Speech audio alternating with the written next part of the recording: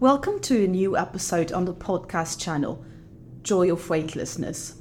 Today, we are delighted to introduce you to a remarkable guest, Dr. Rachel, an experienced traditional Chinese medicine practitioner with expertise in acupuncture, cupping, and herbal medicine. Dr. Rachel seamlessly merges the wisdom of ancient healing traditions with science, offering a unique path to achieve your well-being aspirations. Dr. Rachel's journey spans over a decade of dedicated service in holistic wellness clinics, including a pivotal role at the Sydney Institute of Traditional Chinese Medicine. Her academic accolades include a master's degree in brain and mind sciences, enriching her practice with an advanced understanding of the human mind. Join us as we delve into a conversation with Dr. Rachel, exploring the profound synergy between TCM, the joy of weightlessness, and the pursuit of well-being. Dr. Rachel, I'm very happy and pleased to have you with us. I'll be asking you some questions, and I'm really delighted to have your answers about these. Thank you very much for having me here at Joali. Amazing. So the first question would be, how do you blend traditional Chinese medicine with modern science for well-being? So using traditional diagnostic methods of Chinese medicine, which includes pulse taking and also tongue observation, I use them to detect the conditions of qi, which is vital energy in the body, and also the conditions of the internal organs. And then combining the information that I've gained from this, as well as reading their conventional or Western medicine health reports, I then provide a comprehensive treatment plan and include dietary and lifestyle advices as well. And in this age, as we know, many people struggle with managing mental stresses. So I utilize the knowledge that I learned through my brain and mind or neuroscience studies, and I combine that with my TCM knowledge to tailor my treatment to help with managing not just physical, but also mental stresses. That's perfect. That actually makes a lot of sense. Traditional always proves effective. I have to agree with that. I would ask you the second question. How can acupuncture, cupping, and herbal medicine help with preventing illness, boosting immunity, and managing pain? That is a very good question. So as we all know, many studies and researchers have shown that and proven the efficacy of acupuncture in managing pain. For example, after you put a needle into the body, into an acupoint, I should say, it releases endorphins, which is the body's natural painkillers. And also, it also affects the part of the brain that governs certain neurotransmitters, such as serotonin, which is one of the feel-good hormones that is involved in mood. So that is one way that acupuncture can actually help with regulating a person's mood, as well as reducing the pain. And traditionally, we say that when our energies are balanced, when our yin and yang are balanced, when our 5 elements are balanced, then we have good health. But if they're not balanced, then it's easier to fall ill. For example, when qi and blood are deficient or stagnant, then it can cause illness. So acupuncture and related therapies helps to ensure the smooth flow of energy and that it nourishes our organs and moves any stagnation, tonifies deficiency, reduces excess. So when the energy of all our organs are happy, then naturally we have a stronger immunity. Mm-hmm. And moxibustion, which is also a part of traditional Chinese medicine, is where we burn a certain type of herb called mugwort or Artemisia vulgaris, and it is burned over selected acupoints on the skin, over the skin. So this helps to warm the meridians, moves and tonifies the qi to provide pain relief, but it is very, very good for strengthening our immunity. Mm-hmm. Perfect. I actually tried cupping and it proved really effective. It was painful in the beginning, but then it's amazing.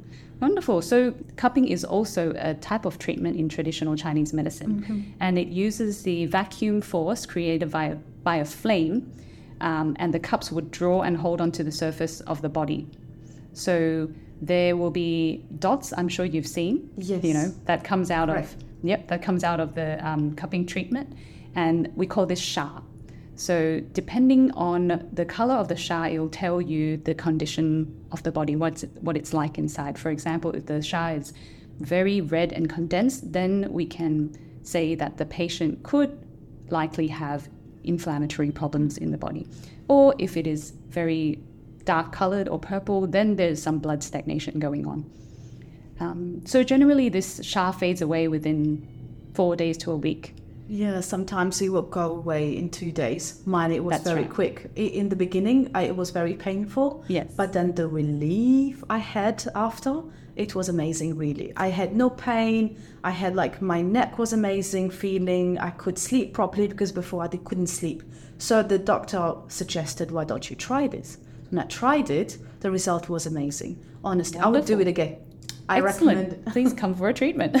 Okay, that's perfect. So just to add on to that, so cupping, as you actually summarized very nicely, it helps with relieving pain, internal inflammation, water retention, blood congestion in the body, and also with detoxification as well. Mm-hmm. Amazing. Let's move on. I want to learn more about this tonight.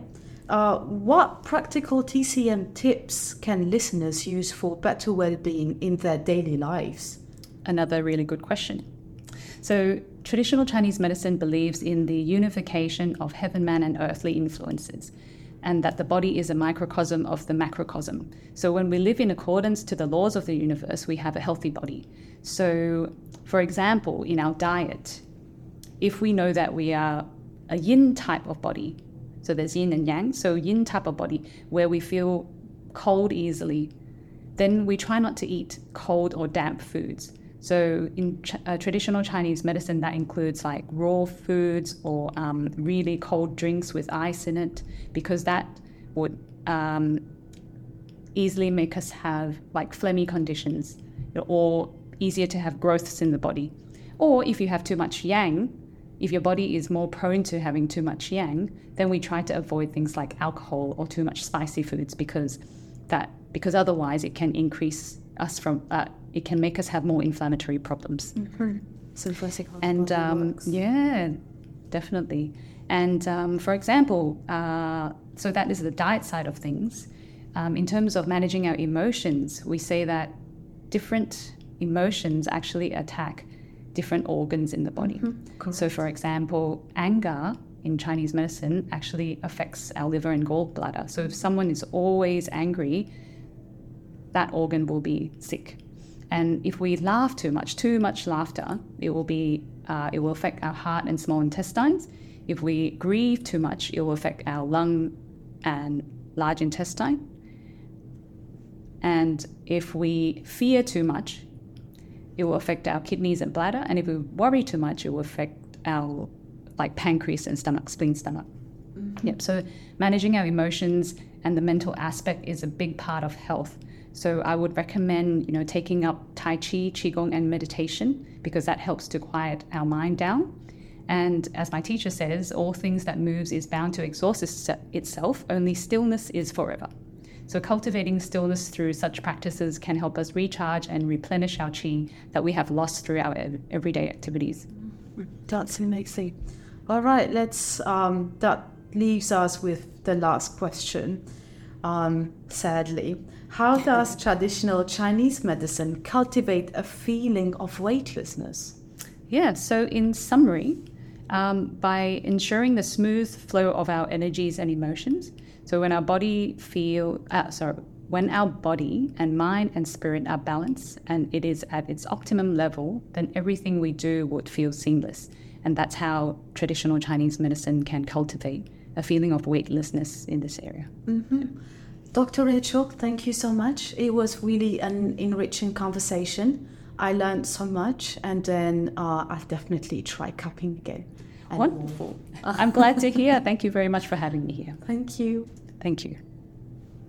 Here it comes to an end, our podcast of today, Traditional Chinese Medicine with Dr. Rachel, who gave us a lot of knowledge and a lot of insights that we will definitely use in our everyday life. I would love to see you again, Dr. Rachel, and have a conversation with you to have more insights. Dear loyal listeners, please stay tuned to our next podcast. Thank you so much.